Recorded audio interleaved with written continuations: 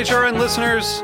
As we celebrate our 15th year, we are deepening our commitment to giving voice to the next generation of food systems storytellers, and we need your help.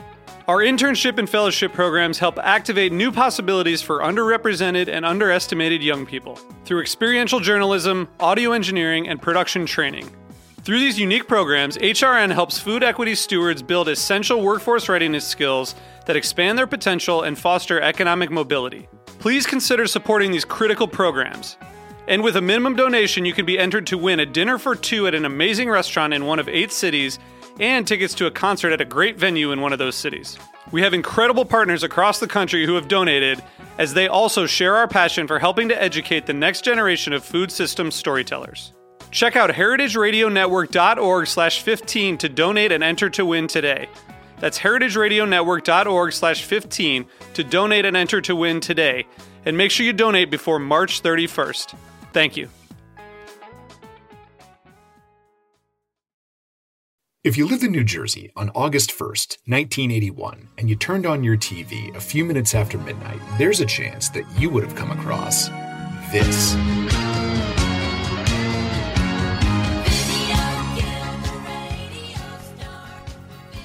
That is Video Killed the Radio Star by Buggles, and it was the very first music video ever played on a fledgling cable network called MTV. Now, this thing, if you haven't seen it, it's really something. It's very low budget, and we're not sure if this is going to work, so we don't want to throw a lot of money at it sort of way. It's painfully 80s, and the whole thing, both lyrically and visually, is saturated in this paranoia, this sense that what was once pure and good about art and music is being destroyed by the soul-sucking technology of the future, namely, God forbid, the VCR. Now, this music video has survived because it's a piece of pop culture Americana, and not because it's actually, good. But it kickstarted a cultural phenomenon that eventually evolved beyond the music video, beyond music, really, into the real world, and the Osbournes, and Teen Mom, and Beavis and Butthead, and before anybody knew it, Buggles' warning off their album The Age of Plastic was starting to look depressingly real. And as the range of choices facing Americans moved beyond just 3 channels, beyond a few large retail stores and thin, watery lagers, academics, politicians, and CEOs were left wrestling with an intractable question about American culture. Just what the hell is American culture anyway? I'm Greg Benson, and this is Back Bar. This episode of Back Bar is brought to you by Diageo Bar Academy. Stay connected, informed, and inspired to grow your career by visiting DiageoBarAcademy.com. That's DIAGEO baracademy.com today. Welcome back to the show about history's favorite drinks and how what we drink shapes history. Today, we're talking about craft beer, which even now is kind of a nebulous term. Like, if you walked up to someone and asked them to define craft beer, more often than not, you'll get an answer about what it isn't than what it is. Sure, it doesn't come from silver can and spell the word light with an E, but beyond not being Bud, Miller, or Coors, a lot of folks can be pretty foggy about the definition. In fact, for a while there, that definition didn't even exist. The term craft beer has been around since the 80s, but for a long time, no one was really sure where to draw the lines that separated the independent players from the big Macrobrew powerhouses, which led to a lot of debate inside and outside the industry. Finally, in 2006, an all-star board of directors, which included Ken Grossman of Sierra Nevada, Kim Jordan of New Belgium, and Sam Calagione of Dogfish Head, settled on a definition. They decided that a craft brewery must be traditional and use only time-tested brewing methods and adjuncts that enhance the flavor of beer rather than taking it away. A craft brewery must be independent, with no more than 25% of the company owned by an entity that was not itself a craft brewer. And perhaps most interestingly, a craft brewery must be small, producing no more than 2 million barrels of beer a year. Now, the goalposts have moved considerably since then, but the fact remains the same. In order to call yourself a craft brewer, there is an upper ceiling of how much of your product you can actually brew. And why is that? Why would a trade organization make access to such a lucrative label like craft brewer conditional on the amount of beer that you can make? To get the answer to that question, we have to look at where craft beer started, before that term even existed in the first place. This whole, the beginning of this whole story started around 1965. And we use that date because that's when Fritz Maytag purchased Anchor Brewing Company in San Francisco. Teresa McCullough is the curator of the American Brewing History Initiative at the National Museum of American History in Washington, D.C., which is a really cool job. But don't take my word for it. That sounds like a really cool job. It is. It is a very cool job. Yes. See? Anyway, back to Fritz Maytag. He was heir to the Maytag family fortune and was not really interested in beer, but described himself as a tinkerer. He had grown up in Iowa. His dad had given him a microscope when he was a kid, and he liked to mix things together to see what would happen, as he said. And so he was attracted to this kind of struggling brewery in the mid 60s that had been open for a long time, since the 19th century, but was really on the verge of closing. And his entrance into that brewery and the kind of physical space, he described himself as being really entranced by the equipment in there. That was really, in many ways, the start of everything that followed, because he, kind of revitalized this ailing brewery and used that childhood microscope to fix the recipes that had been going sour for a long time in that brewery, and many years later, to our great honor, he donated that microscope to the American History Museum. By this point in the mid 60s, really the landscape of beer was big corporations, those that had been able to survive Prohibition, a few decades earlier. There had been a wave of consolidation, following Prohibition in the mid-20th century. But when Fritz came in and started to brew European styles that really hadn't been brewed for a long time, if ever, in the United States, he kind of woke up this underground contingent of homebrewers who were very excited by what he was doing. That brewery, by the way, later changed its name to Anchor Brewing Company. And yes, it is that Anchor Brewing Company in San Francisco to this day. Like Teresa mentioned, what Fritz was doing caught the eye of several enthusiasts and wannabe brewers who would go on to open businesses of their own, and some of which would even come together as the Brewers Association and define craft beer 40 years later. And once homebrewing was legalized under Jimmy Carter, the market for microbrews started to explode. Investor money poured in through the 80s as people with big checks to write took note of the appetite for the beers churned out by these traditional, independent, and yes, small breweries. Because you see, the zeitgeist that Fritz Maytag tapped into of catering to discerning niche interests wasn't just happening in the world of beer. It was happening everywhere. For the past couple of decades, American involvement in organized social groups, everything from the Masons to the Boy Scouts, had been declining on a vast scale. Americans were going to church less, voting less, volunteering less, and generally eschewing large-scale civic organizations for groups that felt more individualized and personal. And people were starting to notice. One of them, a Harvard professor named Robert Putnam, was so alarmed by what he saw as America's declining social capital that he wrote a paper about it called Bowling Alone that became incredibly popular in the 1990s, so much so that he was invited to chew over his ideas at Camp David with the one and only Bill Clinton. Bowling Alone is an academic paper, so it was a bit on the boring side when it was written 25 years ago, and it has really not aged well. Putnam argues that our lack of participation in traditional Norman Rockwell-y organizations like the Elks and the Red Cross is responsible for a lack of trust and participation in society, and he lays the blame very explicitly on women in the workplace, changing demographics, increased mobility, and of course, television. Now, this paper was a dry read in the 90s, and these days it can be a particularly tough pill to swallow. So, to help things out, I got my friend Colin to read excerpts from it. In character, as the deeply unfulfilled manager of a failing bowling alley in Secaucus, New Jersey. By almost every measure, Americans' direct engagement in politics and government has fallen steadily and sharply over the last generation. Every year, over the last decade or two, millions more have withdrawn from the affairs of their communities. Not coincidentally, Americans have also disengaged psychologically from the politics and government over this era.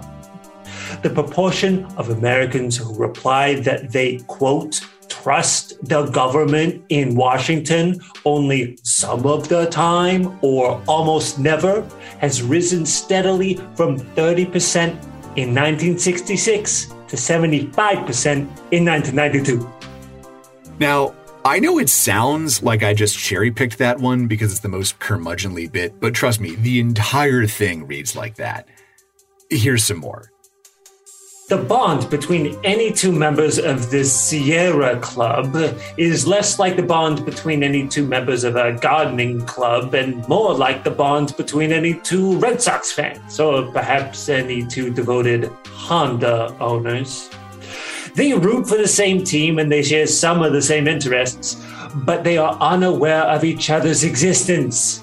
Their ties, in short, are to common symbols, common leaders, and perhaps common ideas, but not to one another. The paper's called Bowling Alone, by the way, because in what he calls a more whimsical data point, Putnam notes that while overall bowling was up in post-Reagan America, membership in organized bowling leagues was down, leading him to imagine a societally fractured hellscape where we all just go bowling by ourselves and never talk to anybody the entire time. Which I guess makes it a good thing that his 2021 self never arrived from the future to warn him about Netflix. He also notes that these solo rollers tended to buy way less pizza and, pertinent to our interests, beer than leagues do. But I also doubt that this was a time when you could find a wet hop IPA at your local bowling alley, so I'm going to just go ahead and say that the two are unrelated. But, regardless of what you think of Bowling Alone's conclusions, it is difficult to argue with the data and the larger picture that it draws. The traditional monolith that was American culture was starting to develop some pretty big cracks. At a national conference of retailers in 1987 that counted the presidents of JCPenney and Kmart as attendees, the head of a demographics research firm noted that the decline of the middle class and an uptick in education and leisure time had led to a, quote, new diversity and the death of the mass market. A number of these merchants were scrambling to move away from the anything and everything department store model towards highly targeted, highly specialized stores, as another retail consultant forecasts that those who create new markets will obviously be the winners of the 90s. A similar change was afoot with one of Putnam's favorite punching bags, television. When the industry was deregulated in 1984, the unchecked dominance of the big three networks started losing ground to cable channels like CNN, ESPN, MTV, and BET that catered to specific tastes 24/7. Want sports and only sports? News around the clock? Or a channel that finally prioritizes and celebrates people who look like you? There were places to turn now, and a lot of people never turned back. And simultaneously, the same thing was happening in beer. And there's a brewery who I probably will leave nameless, and my equivalent at that brewery, and I had a tenuous relationship, I would call it. And very few people zeroed in on that as precisely as Magic Hat Brewing Company's co-founder, Alan Newman. We deal with each other all the time. And we're walking around looking for coffee together, and he turns to me and goes, "Can I ask you a question?" He said, "Why is it that you go out of your way to alienate so many people?" I said, "What do you mean?" He said, "Well, you take these positions that alienate, maybe 60, 80% of the consumers." I said, "Well, I'm not going to say you're wrong. I would look at it the other way, though. The 20 to 40% who like us, they love us. We own those customers. We're not renting from a bigger pool who will occasionally buy us, but they don't really care about it. And I'll trade, my 20, 30% for your 100% any day of the week." And he never could understand that. Alan told me a story about how he and his business partner were touring other breweries before they launched Magic Hat in 1994. He said he remembers vividly the first time he walked into a space that wasn't purely industrial or sterile or boring.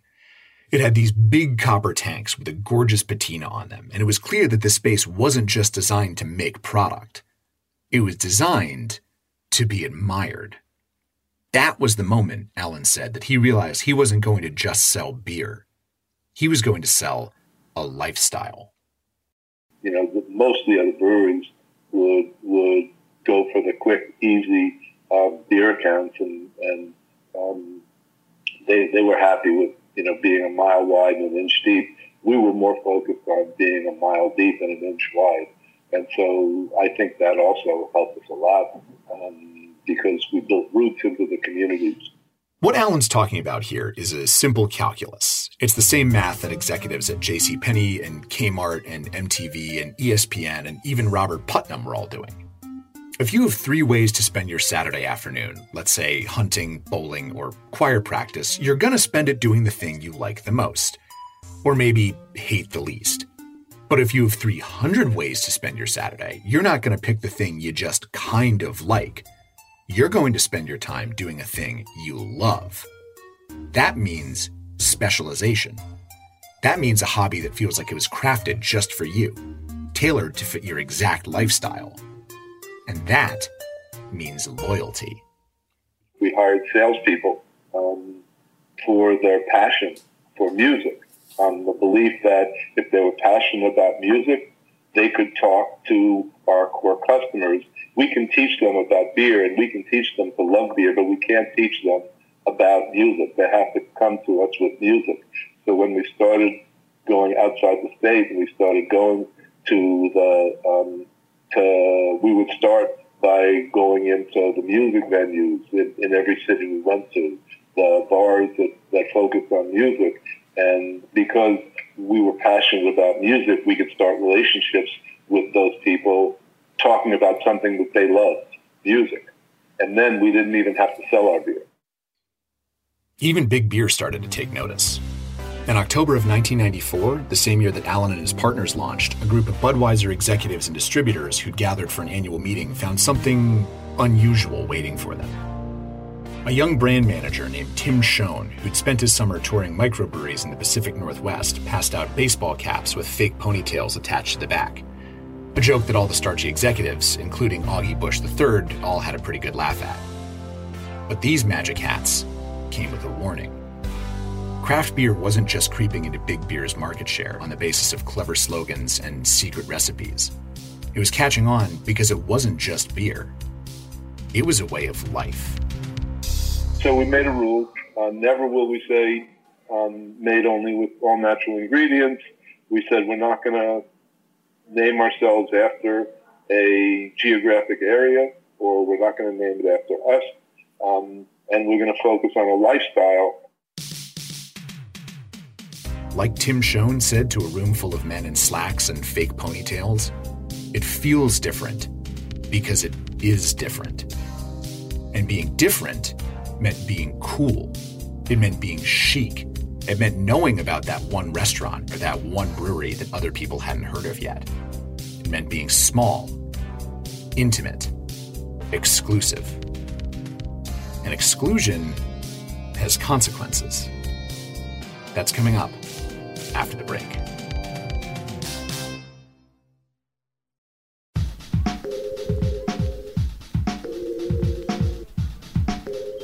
So this might sound crazy, but this February, Diageo Bar Academy turns 10 years old. 10! And it's funny to think back where I was 10 years ago. I just started at my first official bar job, if you don't count the speakeasy I ran out of my place in college, and I was a fresh-faced 22-year-old American living in Scotland. Nowadays, my face isn't quite as fresh, and as I celebrate a decade in the industry I love, Diageo Bar Academy is marking 120 million bar professionals in 178 countries trained, educated, and inspired to grow their careers.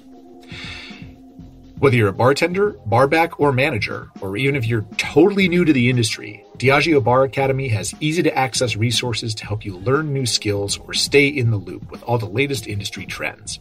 This month, to celebrate their 10th anniversary, you can log on and check out top trends for 2022, inspiration for seasonal recipes and low and no ABV serves, thousands of specs for all styles of cocktails, masterclasses available on demand, and weekly newsletters to keep you in the know. The best part?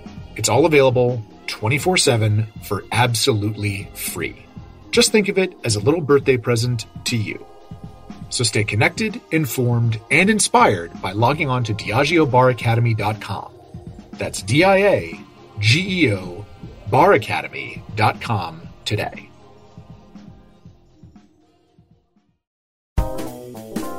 In 2004, Bon Appetit, the magazine which for decades had championed fine dining and the heights of cuisine, announced that their dish of the year was the hamburger. The humble, easily replicable, drive-through accessible hamburger. And they were serious. A shift was in play across the world of food journalism that had started in the 90s but really kicked into high gear after the turn of the millennium. Publications that had previously devoted themselves to haute cuisine were covering a wider range of restaurants and cooking styles than they ever had before.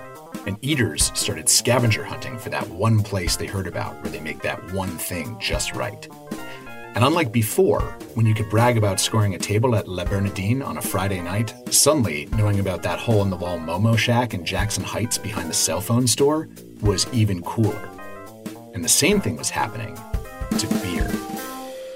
You know, I have on my wall at the American History Museum, and there is a frame that I framed it. It's a cover of the New Yorker, and it's an image of like a server in a restaurant, and he's displaying a bottle of beer to a man and a woman who are sitting in a restaurant, and you know he looks like a sommelier.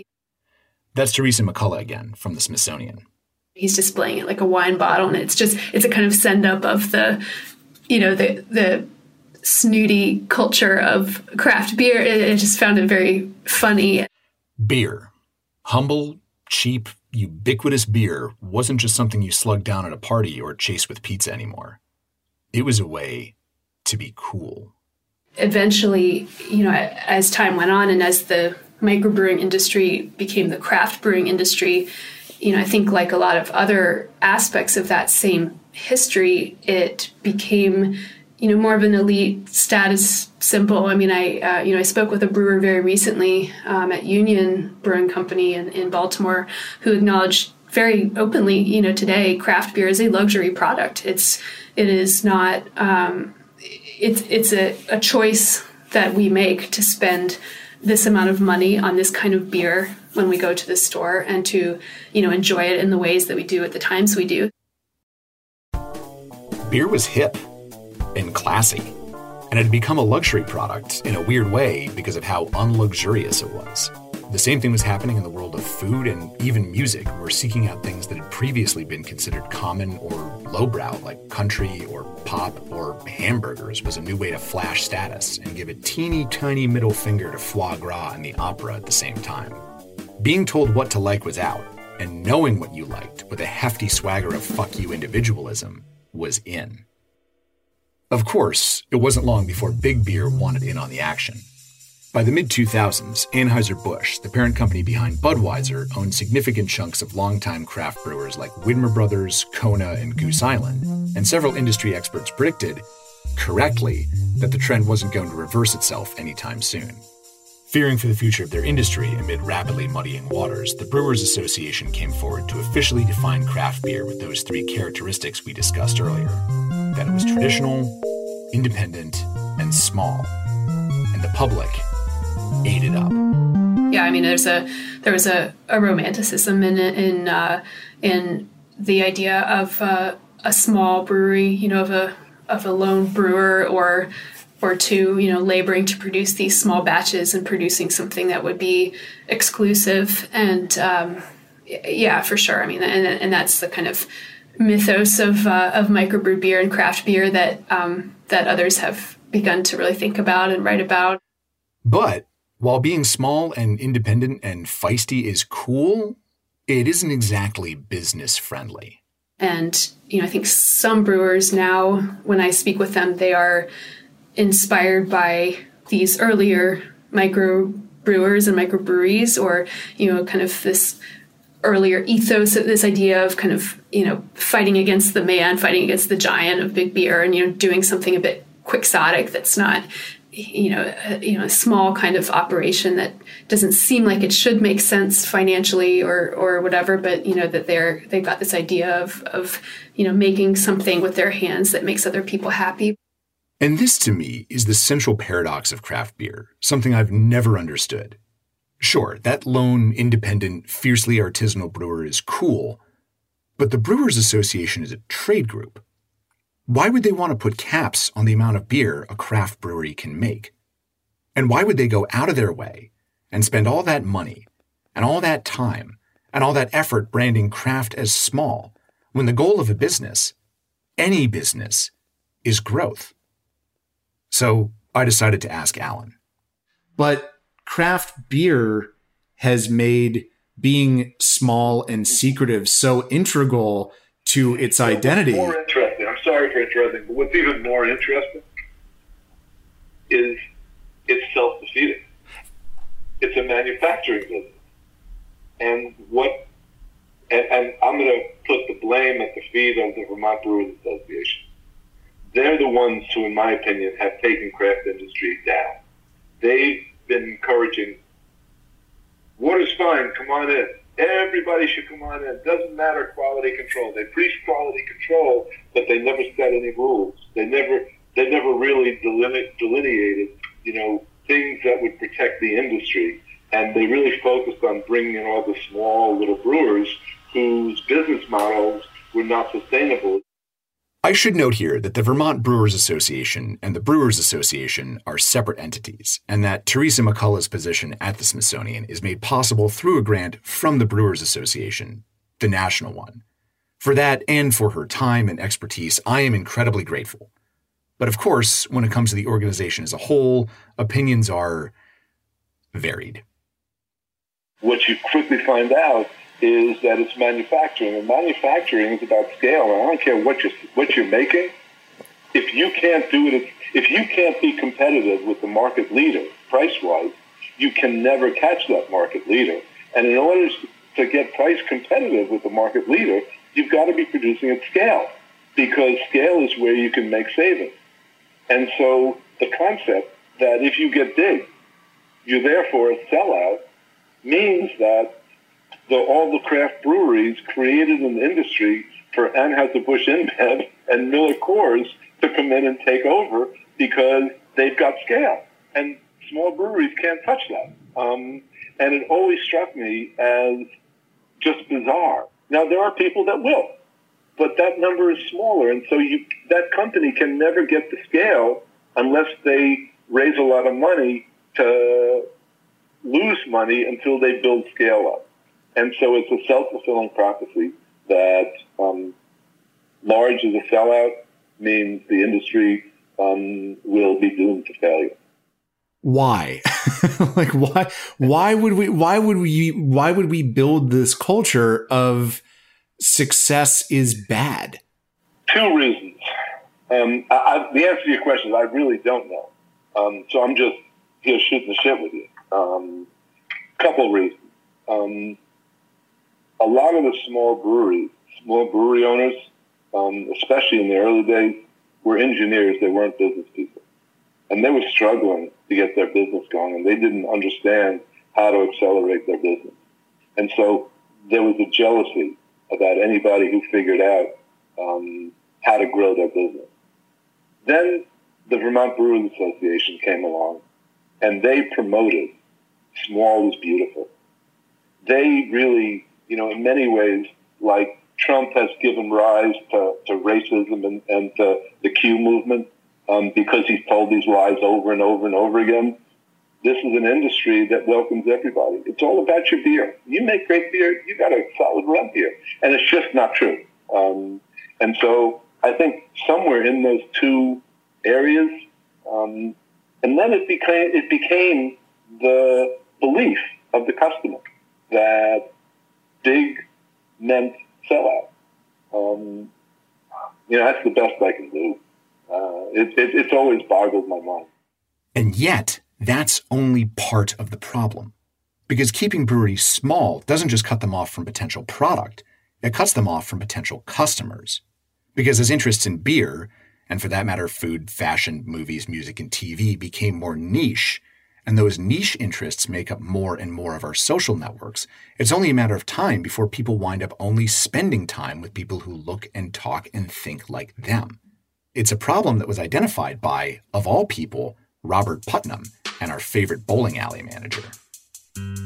Small groups may not be fostering community as effectively as many of their proponents would like. Some small groups merely provide occasions for 7 individuals to focus on themselves in the presence of others. The social contract binding members together asserts only the weakest of obligations. Come if you have time. Talk if you feel like it. Respect everyone's opinion.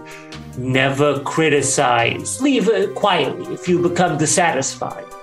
We can imagine that these small groups really substitute for families, neighborhoods, and broader community attachments that may demand lifelong commitments when, in fact, they do not. One of the key tenets of Bowling Alone is that when you're part of a bigger group that stretches across multiple demographics, you are going to interact with people who aren't like you. Societal cohesion, the theory goes, comes from building close ties with people you didn't necessarily choose, like the people in your neighborhood or on the PTA. But small groups don't have to do that. And because they're very, very selective about the things they like, they can be very, very selective about what kinds of people get to enjoy them. Yeah, the notion of something small and the smallness of small size of breweries is very important. But I think it's important to consider what is the flip side of that. The flip side is this idea that this kind of beer is exclusive, and that not everybody can get their hands on it, but also not everybody can afford it.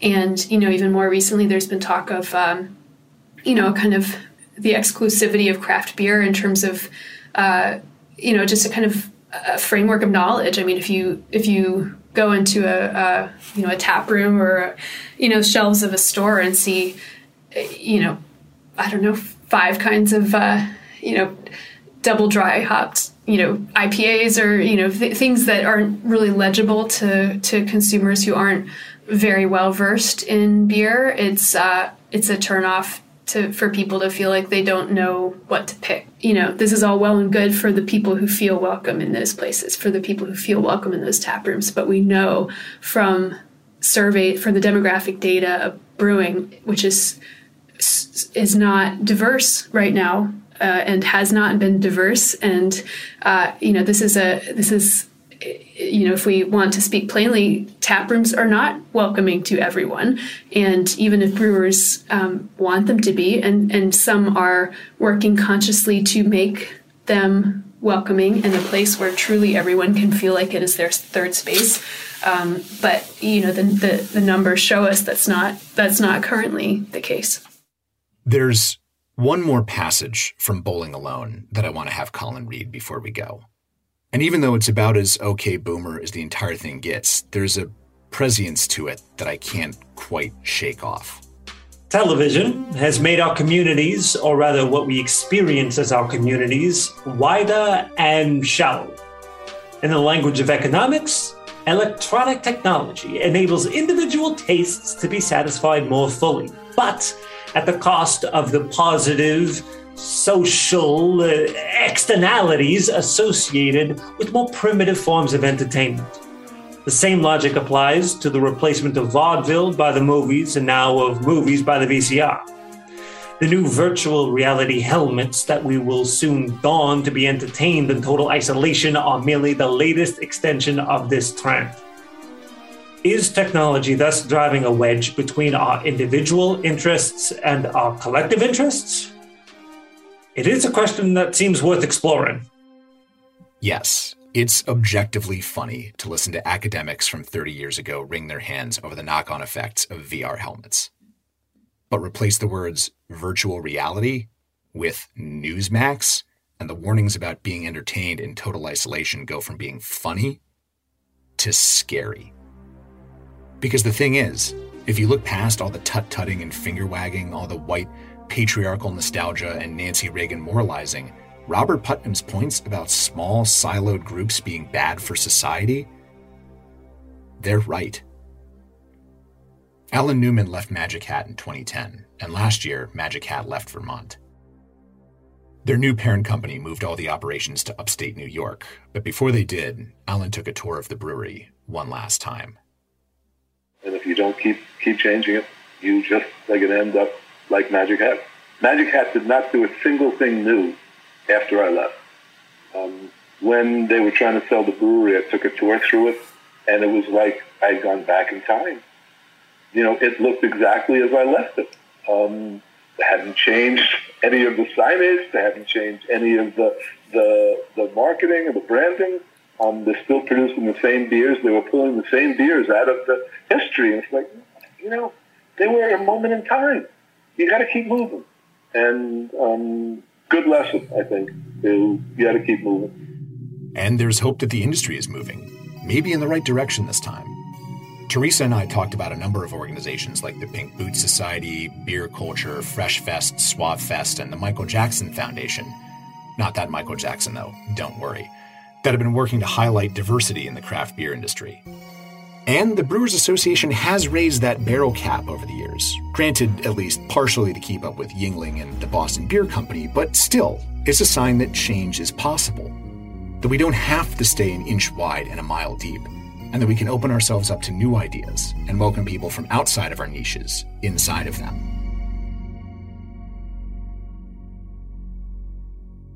That's how I feel on my good days. On my bad days, I wonder, did we pay too steep a price to have our needs catered to in such a specific way? Is the cost of independent craft beer an entrenched morass of identity politics that pits one half of the country against the other half forever? Are we so in love with our own needs and wants and TV shows that we might never find our way back to common ground? Or, to put it another way, in my mind and in my car, we can't rewind. We've gone too far. Pictures came and broke your heart. Video killed the radio star.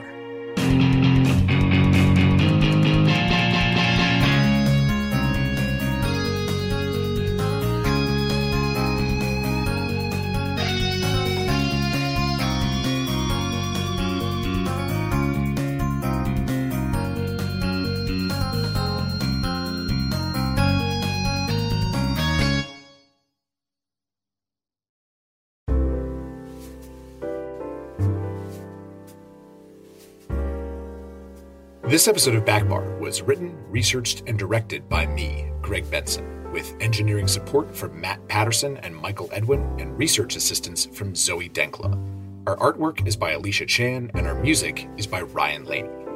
Thanks this week to our fantastic guests, Teresa McCullough and Alan Newman, and to the actor who played the part of my friend Colin Connor. Thank you so much for listening to HRN, food radio supported by you. For our freshest content, subscribe to our newsletter. Enter your email at the bottom of our website, heritageradionetwork.org. Follow us on Instagram and Twitter at heritage_radio. Follow me on Instagram at 100proofgreg. That's 100 with numbers, not letters. And you can also find us at facebook.com/heritageradionetwork. HRN is a nonprofit organization driving conversations to make the world a better, fairer, more delicious place, and we couldn't do it without support from listeners like you. Do you want to be a part of the food world's most innovative community? Subscribe to the shows you like, say, this one right here. Tell your friends, and please join the HRN family by becoming a member. Just click on the beating heart at the top of our homepage. Tune in next time when Backbar goes tropical and we explore the flip side of fantasy and escapism. That's when we return for more of history's favorite drinks and how what we drink shapes history. Cheers.